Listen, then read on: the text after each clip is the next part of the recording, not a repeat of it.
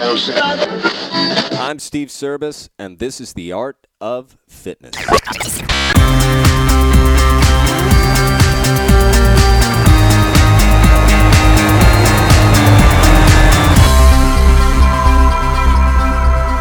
everybody, welcome to The Art of Fitness. I'm Steve Service, and today I'll be talking to James Hobart. James is a 30-year-old CrossFit athlete and coach. He currently travels the world as part of CrossFit seminar staff. And in spite of his busy travel and teaching schedule, he has also managed to make himself an 8-year veteran of the CrossFit Games, where he achieved the following accomplishments. In 2010, he finished 18th as an individual. In 2011, he finished first in team with CrossFit New England. In 2012, he finished 12th in team with CrossFit New England. In 2013, he finished second in team with CrossFit New England. In 2014, he finished 21st as an individual. And in both 2015 and 2016, he finished first in team with CrossFit Mayhem Freedom, led by none other than Rich Froning. James is just a good dude. In our modern world of personal agendas, the only one I see from James is his desire to help people be better versions of themselves. He has committed his adult life to that pursuit, and his success in his sport are a reflection of his passion for self-improvement. Before we get into my conversation with James, let's go to the question of the day. D-Lo G writes, "What's with all the carbs in these athletes' diets?" D-Lo, my friend, it's a great question. Something I'd like you to take into consideration is the amount of work on a daily basis these people are doing. On average, they're spending somewhere between 4 and 6 hours a day doing very high-intensity physical training across multiple energy systems. This takes a tremendous amount of calories to sustain. The body's preferred source of energy for short-duration, high-intensity activity comes from carbohydrates. So it goes without saying that these individuals need to get adequate doses of carbohydrate to give them the power output required for their daily activity. Do I eat like them? Hell no. I train in the 1 to 2 hour a day, 5 days a week range. My body doesn't require that kind of carbohydrate intake. In fact, I prefer a more meat, fat, greens-based diet. I feel better eating this way because I just don't need that much readily available energy in the form of carbohydrate to support my activity. I hope that answers what you were getting at, D-Lo. Look, nutrition is a deep well, and it can be very confusing. My suggestion is taking a good look at your activity level, research the primary function of each macronutrient, and determine what's right for you. That's a good place to start. But to mimic what a competitive level athlete in any sport is eating without mimicking what they're doing is a mistake. You're just not eating right for you if you do that. Anyway, good luck, D-Lo. Things I'd like you to listen for in this episode. The evolution of the CrossFit Games. Focusing on the role, not the event. James's views on what makes a great team and the importance of purpose. All right, let's listen to my conversation with James Hobart. James, you there? Steve, how are you? Yeah, I'm right here. Hey, man. Welcome to The Art of Fitness. Thanks for doing this. Thanks for talking to me today. Thank you so much for having me on. It's great to be here. I'm excited. So listen, man, you're an 8-year CrossFit Games veteran, right? Yes. So when did you start? What was your first experience at the Games? It was funny. I was actually just kind of talking to my girlfriend about this 2 days ago because we went to see the new Fittest on Earth screening of the new CrossFit Games movie. And we bumped into a friend who was actually the person who got me to actually go compete. And I was telling her that story. But my first time at the Games was back in 2009. And at that time, they were still at the ranch, and Okay. at that time, they had no real formal open regionals. They just had these sectionals that were kind of smattered throughout the U.S., Hmm. and they were all programmed differently, which was a really interesting thing. So it was before the programming was standardized for things like the open and regionals. That is interesting. I recall I was at the 2010 Northeast Regional when you were there with Jess Pamanian, and Oh wow, yeah. I was just talking to my wife about this yesterday. I'm like, I said James is like he's an OG man. I remember I remember in between events, athletes were like cracking open beers at that event, Because and that was still in Albany, right? yeah, yeah. Yeah. And man, has it changed? Has it changed a lot? Tell me this.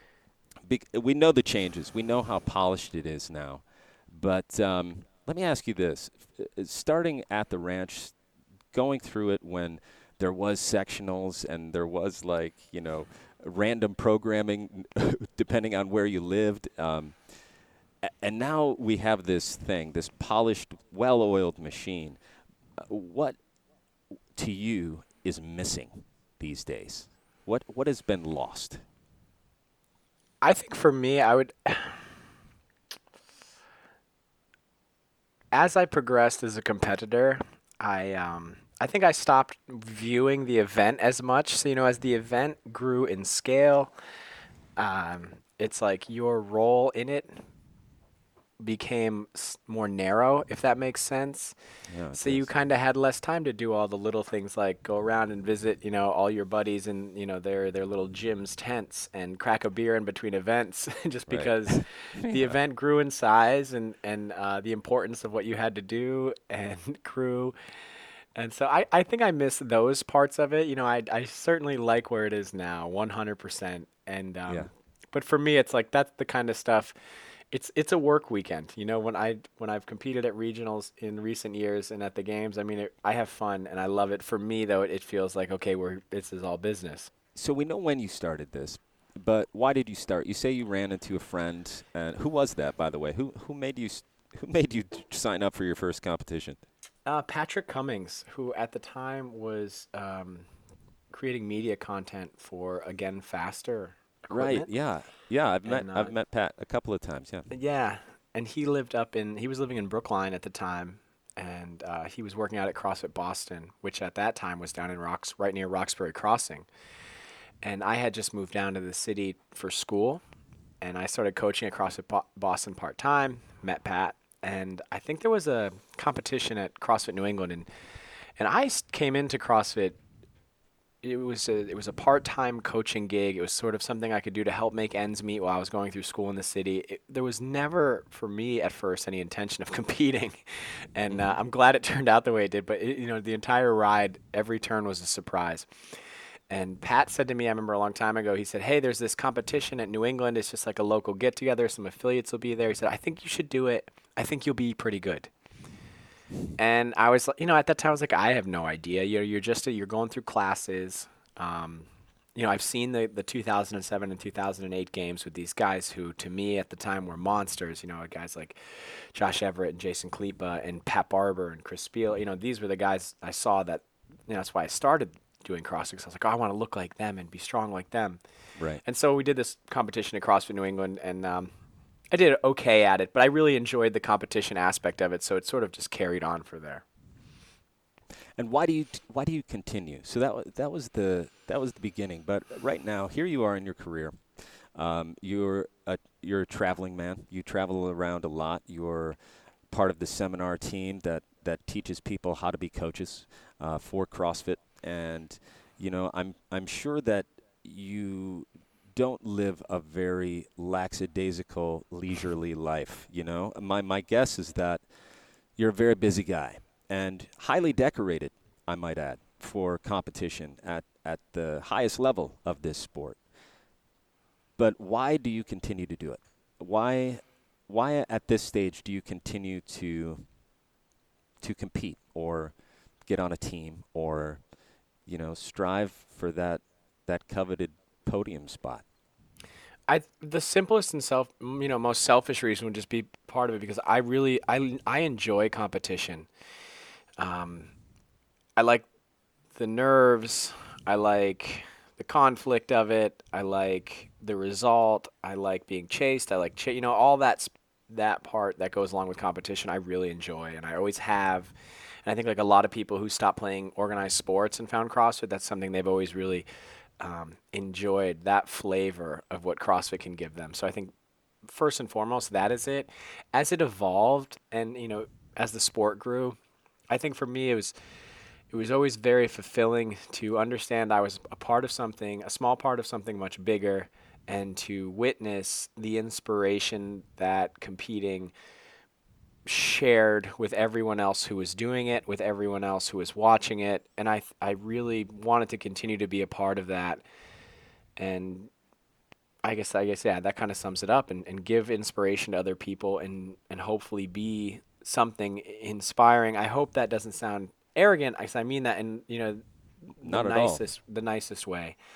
And I think that's I think the reason a lot of athletes do it, because I know still, even as it's grown, there's not a ton of real money in the sport Right. for competitors. The sponsors that have grown are amazing, but it's not like hell, we're not making Tom Brady money.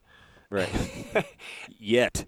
Yeah, Yet. maybe someday. But it sounds corny, but it really is. I think for the love of the game, it's 100%. I read this post, and I want you to talk about it a little bit because this really spoke to me. It says, "This year I will not be competing with CrossFit Mayhem. They are an immense group of whose secret to success is made from care and selflessness, not fitness." We'll talk about what you're going to be doing, but I want you to talk about that last comment a little bit. Made from care and selflessness, not fitness. And this is why this spoke to me. Is I've been asked to coach teams. I've been asked to coach individuals, and for me, when you're coming together on a team, and if I agree to work with a team, it's because I see something, a spark of something in that team that has nothing to do with talent. And I think that's what you're touching on. But talk to me about what that comment means to you. Oh wow. Uh it means a lot of things. You know, I there's no doubt in my mind that all of those six competitors, and everyone down at Mayhem that I've trained with, there's no doubt in my mind that their physical capacity and their fitness, um, that can be attributed, or their success can be partially attributed to that. There's no doubt in my mind. But the longer I competed with them, the more I looked at what we were and were not doing, that other teams were doing. I really think it's we understood 100% that at times it was acceptable and even desired to put ourselves second for the collective goal. And I think the people that the group I competed down there, they just really understood that almost intuitively. And in a small sense, it would be like when things started going bad inside of a workout, if somebody was having a hard time, there would be another person stepping up saying, "Hey, do you need help?" And the person having a hard time would look back and say, "Hey, I need help." And they did such an excellent job at that. And it was amazing to me because there were times where those small episodes occurred, and it wasn't even if words needed to be traded. It just sort of like happened. Somebody stepped up, somebody stepped back, and it's like it's very hard to put yourself second. It's very hard to ask for help, and that was something that entire group of individuals did very, very well in training and in competition. And I think at times where there might have been other people who we were competing against who might have been physically fitter in a workout, it was just that when hardship popped up, I think we just handled it really, really well for those reasons I'm discussing. hmm I mean, it showed in what you were doing. I mean, it's with each other for each other, Yeah, and 100%. that was just, you know, blatantly obvious that that team wasn't made up of 6 individuals that came together to get this job done. It was a real team, and I appreciate that you wrote that.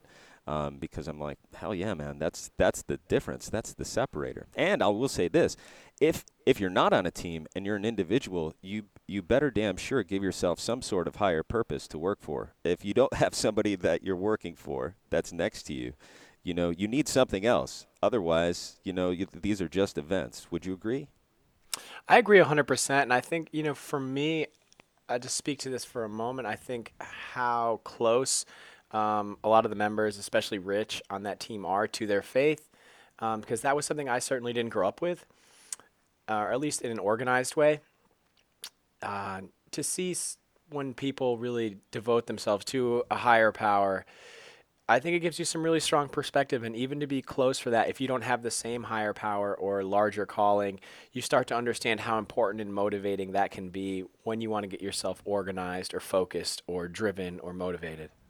Hell yeah, man! Because it just adds this emotional.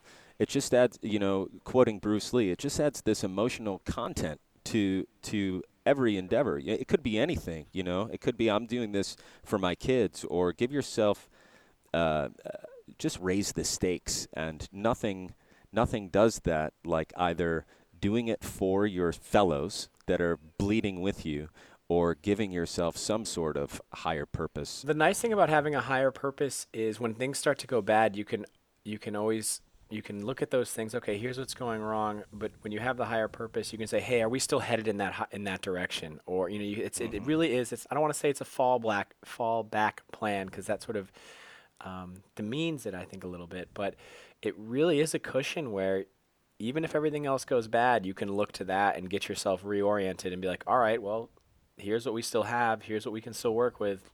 Let's work with that." Yeah, man. Thank you for that, and thank you for Oh. writing that. And so now that we know that you've left this beautiful utopian ideal, what are you doing in 2017? So you're not going to be with Mayhem. What are your plans?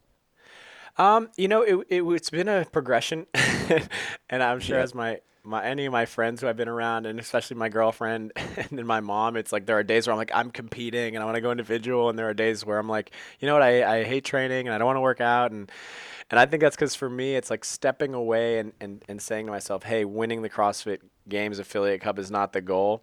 It right. kind of made this vacuum of like, okay, so where had that, because that I don't I even though that was the focus, I don't want to think that winning the affiliate cup was my higher purpose. And when I kind of made the decision to step away from that, it did sort of create a vacuum where, okay, well, what do I do next? And you do feel a little lost. And I think for me this year, my goal is now turning into, I'm still training pretty frequently, and training's been going well. I've been training up at Reebok CrossFit One. They are going to send hopefully a team to regionals and then the games with Austin Maliolo and Spencer Hendel and Connor Murphy, and then 3 girls up here, Allie Leard, Rachel Martinez, and Kate Brierly. They're all very talented athletes. My goal has been to kind of now is share what I've learned, continue to inspire people through training. Uh, and I really want to try and qualify a second team from Reebok to go to regionals because not a lot of gyms get the opportunity to do that, and they have some other very talented coaches and athletes up here and some very strong athletic members. Yeah. So we've been kind of trying to hack our way through the open, and it's been a tough fight. We're 23rd in the Northeast now, and they take 15. So these next 2 workouts are really important for us, and then seeing who drops out. So, and that's been really fun. Yeah. It's because it's something totally new. I won't always say that at Mayhem. I think one of the best things we did was we always had to look is like we had to work for everything we got. It's like just because we had Rich on the team or we had Ellie and Kristen who had been to regionals multiple times, and when Lindy came on the team, and Matt Hewitt who had been to regionals, we didn't just say, hey, well, we have all these great individual athletes. We're going to make it no matter what. Right. Um, you got to kind of work for everything you had. That's a really good lesson to learn. So we're hacking away at it.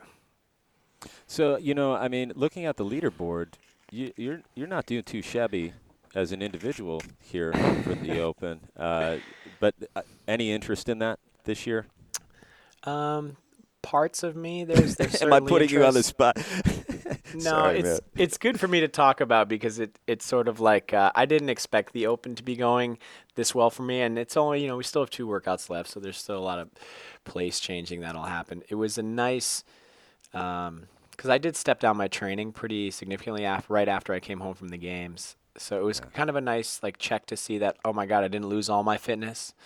Um, and I have some friends around me who are kind of prodding me, saying, "Hey, you should go individual," and some other people who are close to me saying that. It's definitely in the back of my head. Part of me is like, knowing what the individual training schedule is like and the season is like, I still feel a little underprepared for what that entails. Hmm. And you never just want, I don't want to be someone who just shows up. If Right. I show up, I want to be prepared and focused. So, I can't say that's out of the question, but I don't think that's how things will end up. Let's go into this questionnaire. Are you ready Yeah, for great. that? All right, let's go into section one, the physical. We're going to start with how many meals do you consume in a day? When I saw this question, I got a little nervous because it's actually one of the things I'm not fantastic at. I'm not a Eating? good meal. Yeah, I'm really Yeah. not. And Uh-huh. I know that's been like anybody who's trained down at Mayhem. It's kind of like a joke. Rich is definitely like this as well, and I caught it from him. But I would say, we'll say, uh, consistently 2 meals, Two and meals then in a day.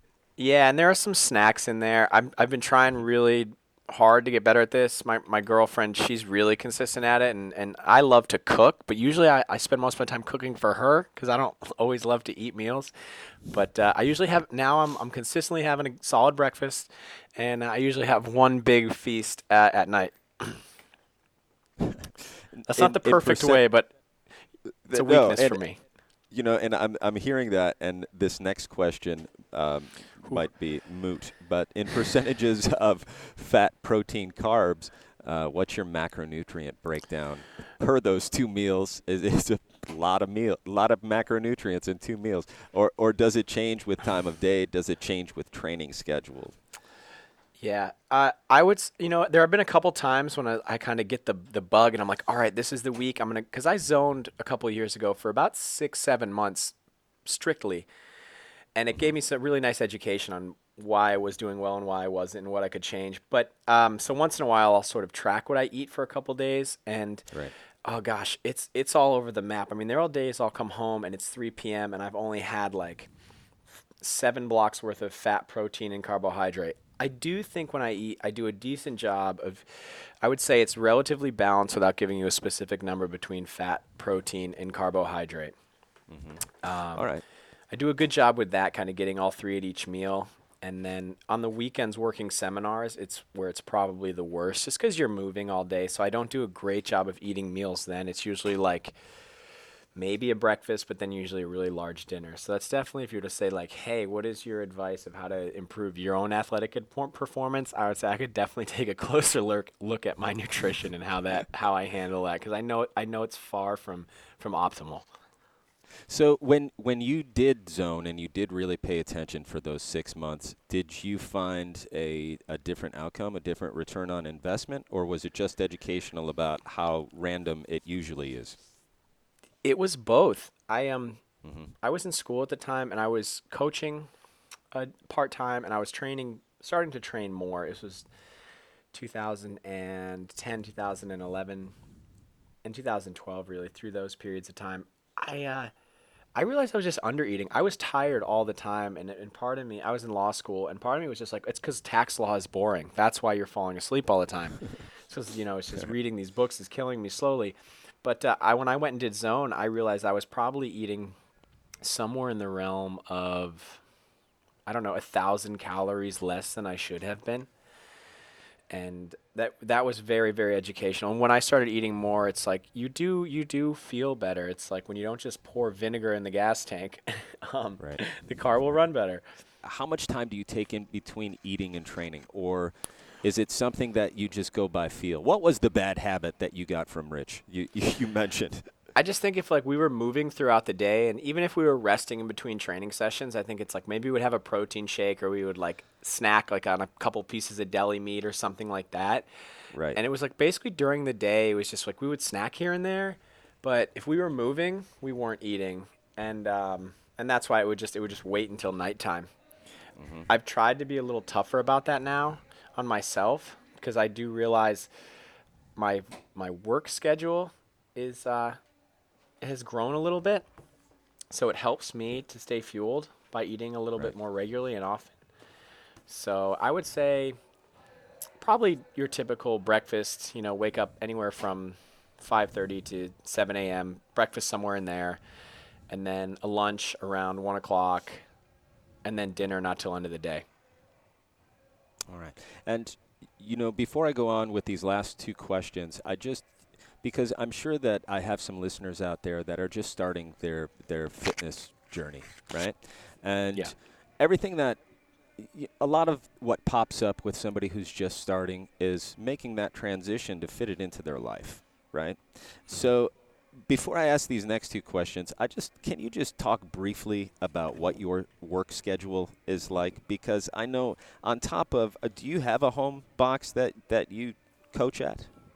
I've actually, other than seminar staff, I kind of took a big hiatus from coaching inside of an affiliate, which was a mistake. Because it's such a it was the reason I started CrossFit, and it's my favorite part of CrossFit is coaching an affiliate and watching athlete growth and interacting with the athletes there and the members. So right now I'm coaching at Reebok CrossFit One in Canton, Massachusetts. How often are you out of town?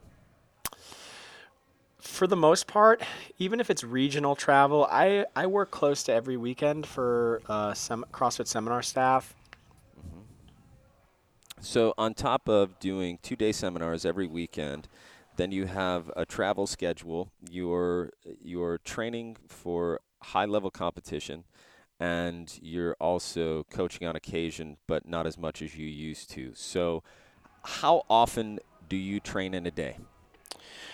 Right now, I would say I put in anywhere from 2 to 3 sessions in a day. So I would say what that looks like is some sort of anywhere from maybe 45 minutes to an hour and a half in the morning.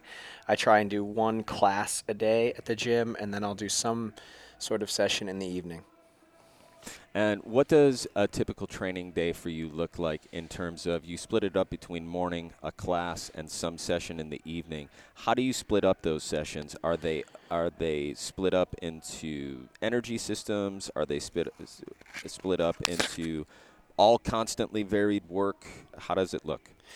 I would say it's constantly varied work. And generally in the morning, I try to do something.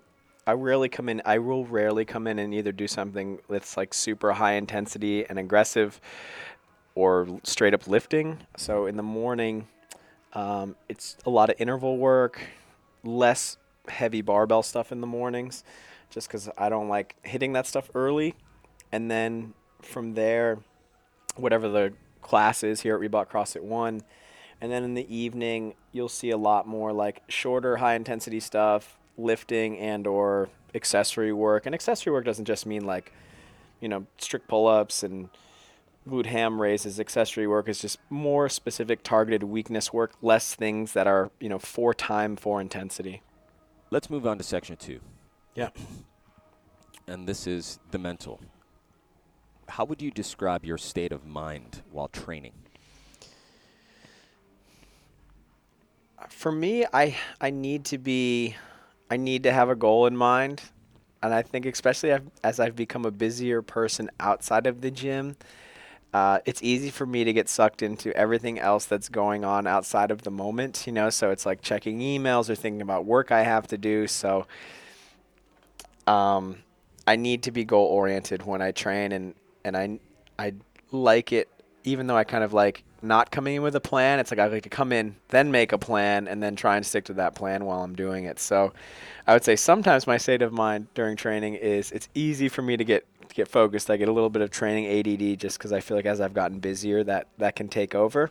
Hmm. But generally, I like to stay relaxed and have fun during training. It's like even if we are on a schedule or have something specific in mind that we're doing, I do like to enjoy it.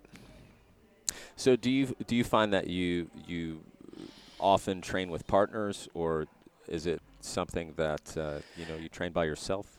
Yeah, at this point for me, it's I really like the notion of it's not necessarily what you're doing, but who you're doing it with. I like training Mm. with groups regardless of skill level. I just think it's always way more fun. And in competition, if you could liken your state, your mental state in competition to a type of organic or inorganic substance, what would that be and why? Water. Nice. Why? I mean, I don't want to come across and say like, it's just I adapt to every situation. But I think one of the strengths I have in competition is that generally I can handle changes pretty well. And I feel like individually, and you learn this. I mean, if you don't learn this lesson on team, you pay for it. I've learned this lesson a lot in working with teams. I feel like I stay pretty aware of everything else that's going on around me during competition. And whereas you see some people who are just like, hey, stay in your own lane, head down and go. I'm pretty aware of other things that are going on around me. And when hiccups happen, I feel like I generally do an okay job of navigating them, and not necessarily getting focused on the hiccup or the issue, but realizing, all right, so your shoe fell off. What can we do next? That kind of thing. So at least that's what I try to do. Imagine this scenario. You're holding a baby in your right arm and a cooler holding a vital organ that needs to be delivered to a loved one in need in your left arm. You come to a canyon. The only way across is via zip line. It requires one of your hands to hold on with. What do you put down and what do you take with you? The baby or the vital organ? Well, you don't want to cheat the hypothetical. Whose baby is it? Is that wrong to say? I think you got to save the baby. All right, great. I think, and then hopefully I can give my vital organs to the loved one in need. So you can never cheat the hypothetical. So A news broadcast just reports that the Earth is going to be struck by an asteroid the size of our moon. Officials have known about this for some time, but the asteroid is predicted to hit in 24 hours. It'll mean a certain end for the planet. How do you spend your last 24 hours? There's no this is way around it. It's gonna yeah, it's no, no, gonna kill us. that's fine. This is really, it's kind of a morbid thought, but I travel a lot, and I don't Right. think I've really ever shared this with anybody, but I think about once in a while I kind of think about we hit bad turbulence and etc. Right. And even though flying is really safe, statistically, it's unbelievably safe. You do think like, all right, if the plane starts to crash, how do I react in this situation? What do I do before pure panic sets in and I'm just sitting here screaming and crying? Do I try to send out a text to, a loved one, Yeah. and hope they get it when, whatever. Yeah, I think about this a lot. I would want to spend it with my closest family and my girlfriend and my closest friends if possible. Just spend time with them. This is a two-part question. When is it essential to lie? And when is it deplorable to tell the truth? I don't think it's ever deplorable to tell the truth, Mm. but you got to come to terms with the fact that sometimes being a little too forthcoming or candid doesn't always hit people the right way. And I'll also say this: I don't think it's ever essential to lie. I think it's never essential to lie. The lies have you. I guess they could have utility. You could make an argument for that in some case, but I'll try. I'm gonna fence sit on that one. So never and never. Yeah. All right, great. Who in history, real or fictional, would you describe as resilient, and why that person? I was just gonna make a joke. I did a post recently where I quoted Buzz Lightyear, who's voiced by Tim Allen, Right. and he played um, Jason Nesmith in the remake. I think that's his name in the remake of Galaxy Quest. Right. His character says never give up, never surrender. But I think in a better example, you know, I don't want to offend anybody, but this is something I think about a lot. I grew up in a household. Sorry, this is going to be a little bit of a longer answer. I I grew up in a household um, where I think my mom certainly she 100% has a higher power, though I don't think it's defined in any too specific of a way. She doesn't prescribe to any specific religion, and my dad certainly did not believe in a higher power. But the more I've come into contact with my own faith, or at least looked into faith and Christianity, and even if you look at the stories that surround Jesus, um, it's so amazing to me that his message has lasted for so long and it's Hmm. so widespread.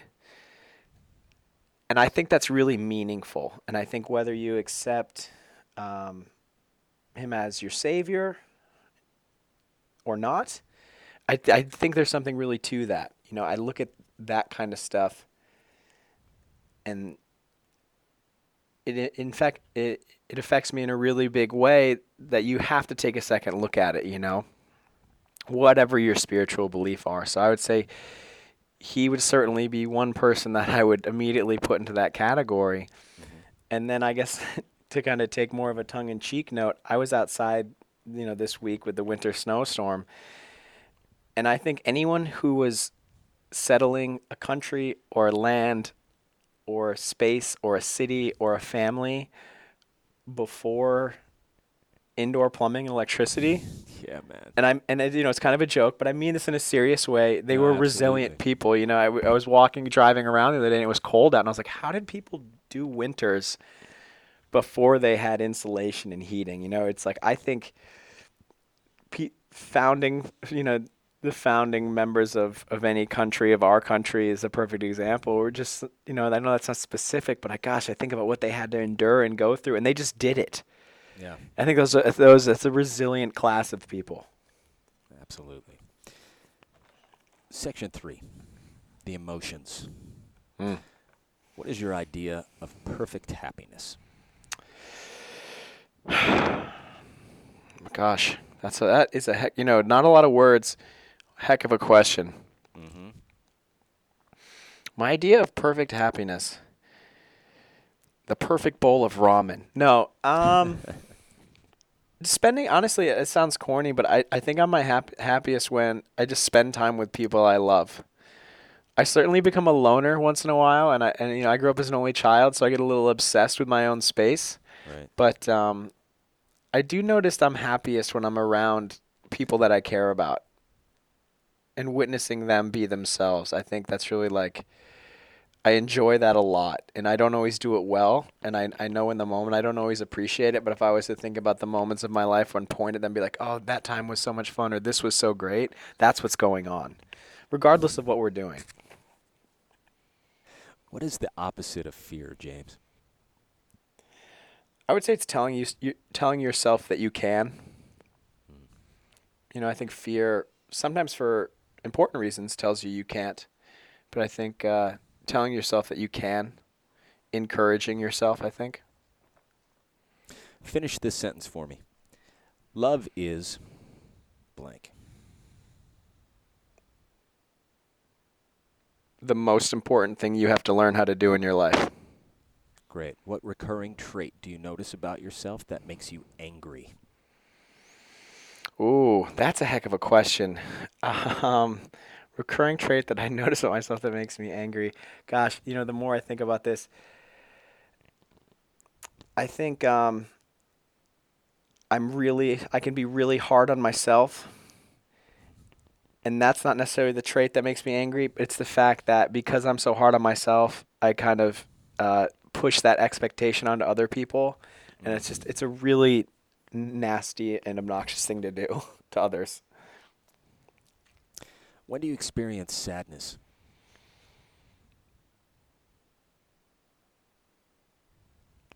When I feel alone, That's the exact opposite of what you call your perfect happiness. But somebody yeah. who grew up as an only child who seeks solitude on occasion um, ultimately doesn't want it. Yeah, and it's funny. It's like I think it's okay if I choose it, but then they're like everyone has those moments in their life where they kind of feel like it's been forced upon them, and I said that's a sad moment. Tell us about the last time you were genuinely surprised.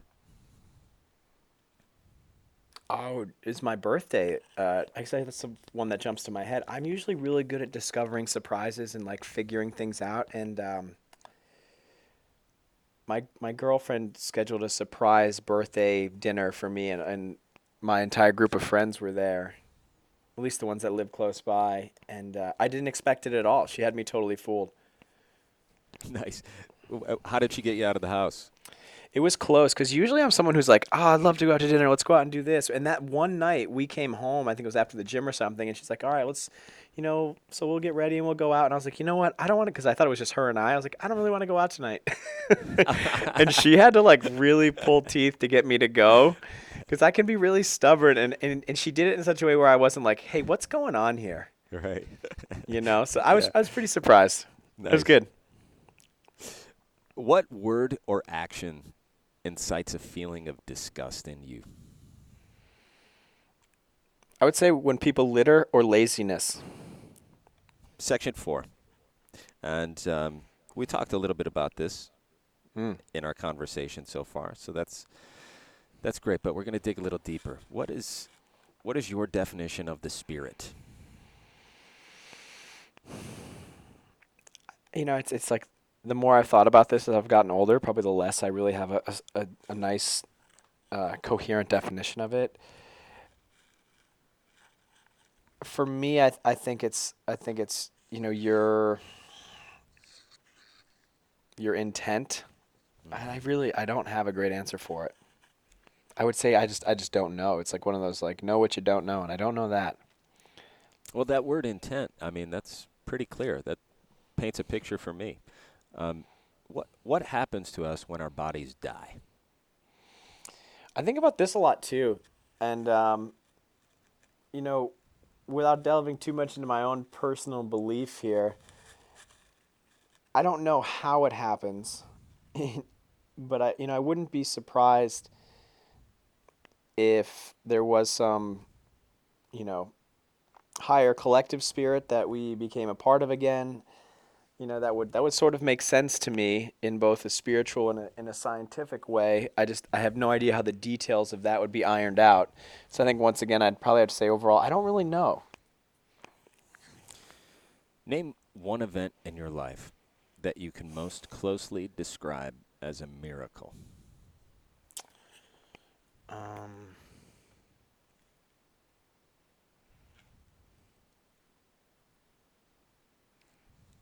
I this might sound corny. Is it okay if it's not like one specific event? Of course, man.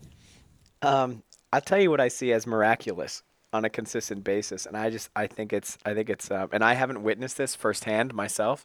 And I'm an only child. I don't have any kids, but I think I'm at this age now where I'm watching a lot of my friends have children, and I think childbirth and childbearing and everything that goes along with it is the most miraculous thing I've seen and started to appreciate as I've gotten older. It literally, it's mind blowing how and why it happens and what is, what is created from that. It's absolutely amazing, amazing. And I think even though that I haven't felt that or experienced that yet, it's true. Like everyone I've talked to, and any couples who have had kids, it's like that's what they always say. It's like I don't, they don't know how to describe it. And when I Yeah. hear that, I'm like, well, I bet then that was pretty damn miraculous. Like if it's something that you can't put words to and you have no context for, it has to be, it's nothing short of that. Yeah, no, absolutely. No matter how hard you try, your words fall short. When do you feel most connected with creation?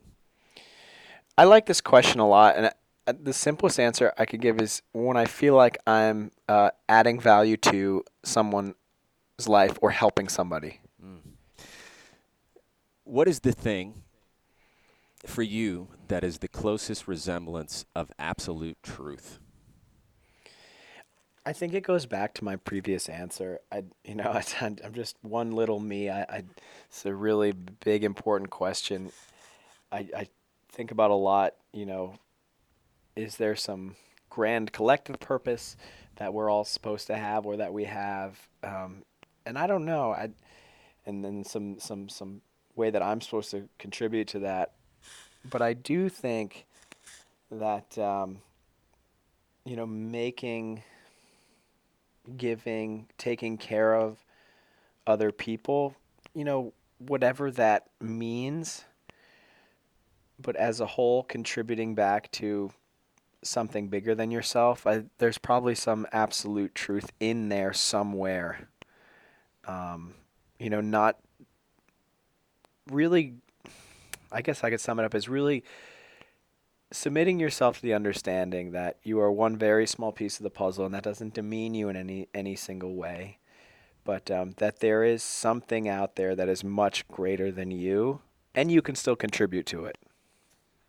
Why do you feel you were put on this earth? To teach. Um, and that doesn't mean that like I'm a perfect teacher and can't continue to learn from other people, because that's all that I feel like has happened throughout my life. Is that as much as I felt like I knew everything, there was someone who came along and said, "Not quite." But in starting CrossFit and coaching, I've found out so much how much I love teaching other people and seeing those light bulb moments and sharing with them. So maybe it won't be teaching people to improve their lives through fitness and CrossFit forever, but I think I always want to, in some way, shape, or form, whether it's in a moment or in a classroom or a gym. I want to continue to teach people and share experience with them and help them improve their lives through whatever method I find myself trying to teach them. I do. It's like it's crazy. It's when you hear people growing up talking about they found something, the thing they want to do for the rest of their life and that they love. That is it for me, teaching.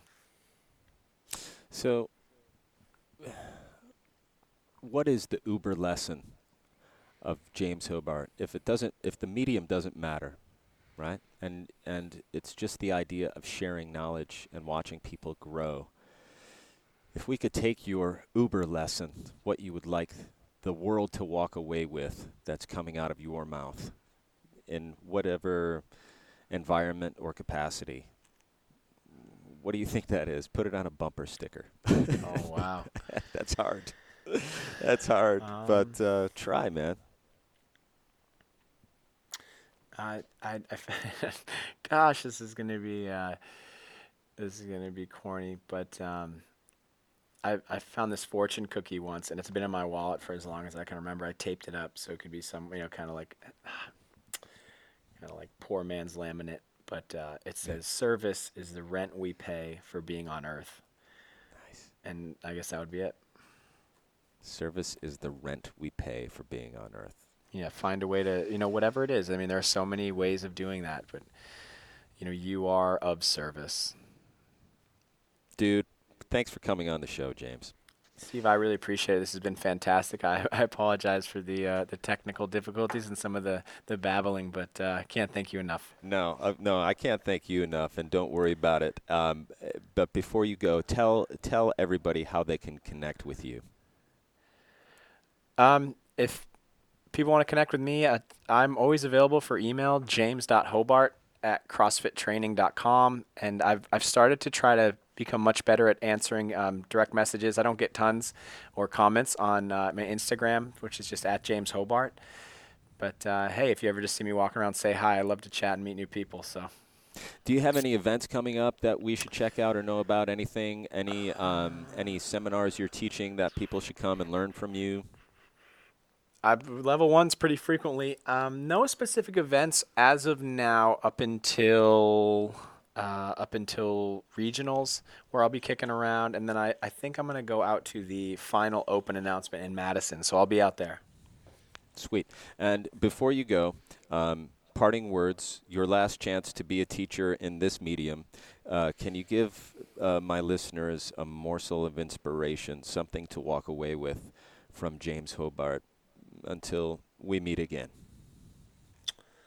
My morsel of inspiration right in this moment, I guess I would say,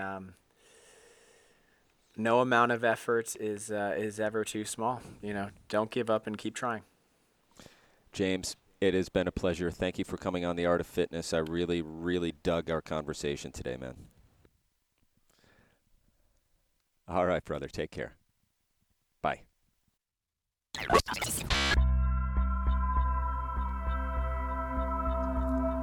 James Hobart is a man committed to inspiring others to be the best versions of themselves. He's sincere. He values his friendships and has reached a point where his self-understanding has surpassed his accomplishments. he thrives in the community he helps create. This is why I feel James Hobart is an artist. Hey guys, I hope you enjoyed this episode of The Art of Fitness. If you did, please subscribe, write a review. Also, go to www.theartoffitnesspodcast.com, scroll down, and do all of your Amazon shopping through the Art of Fitness portal. It would really help support. Thanks a lot.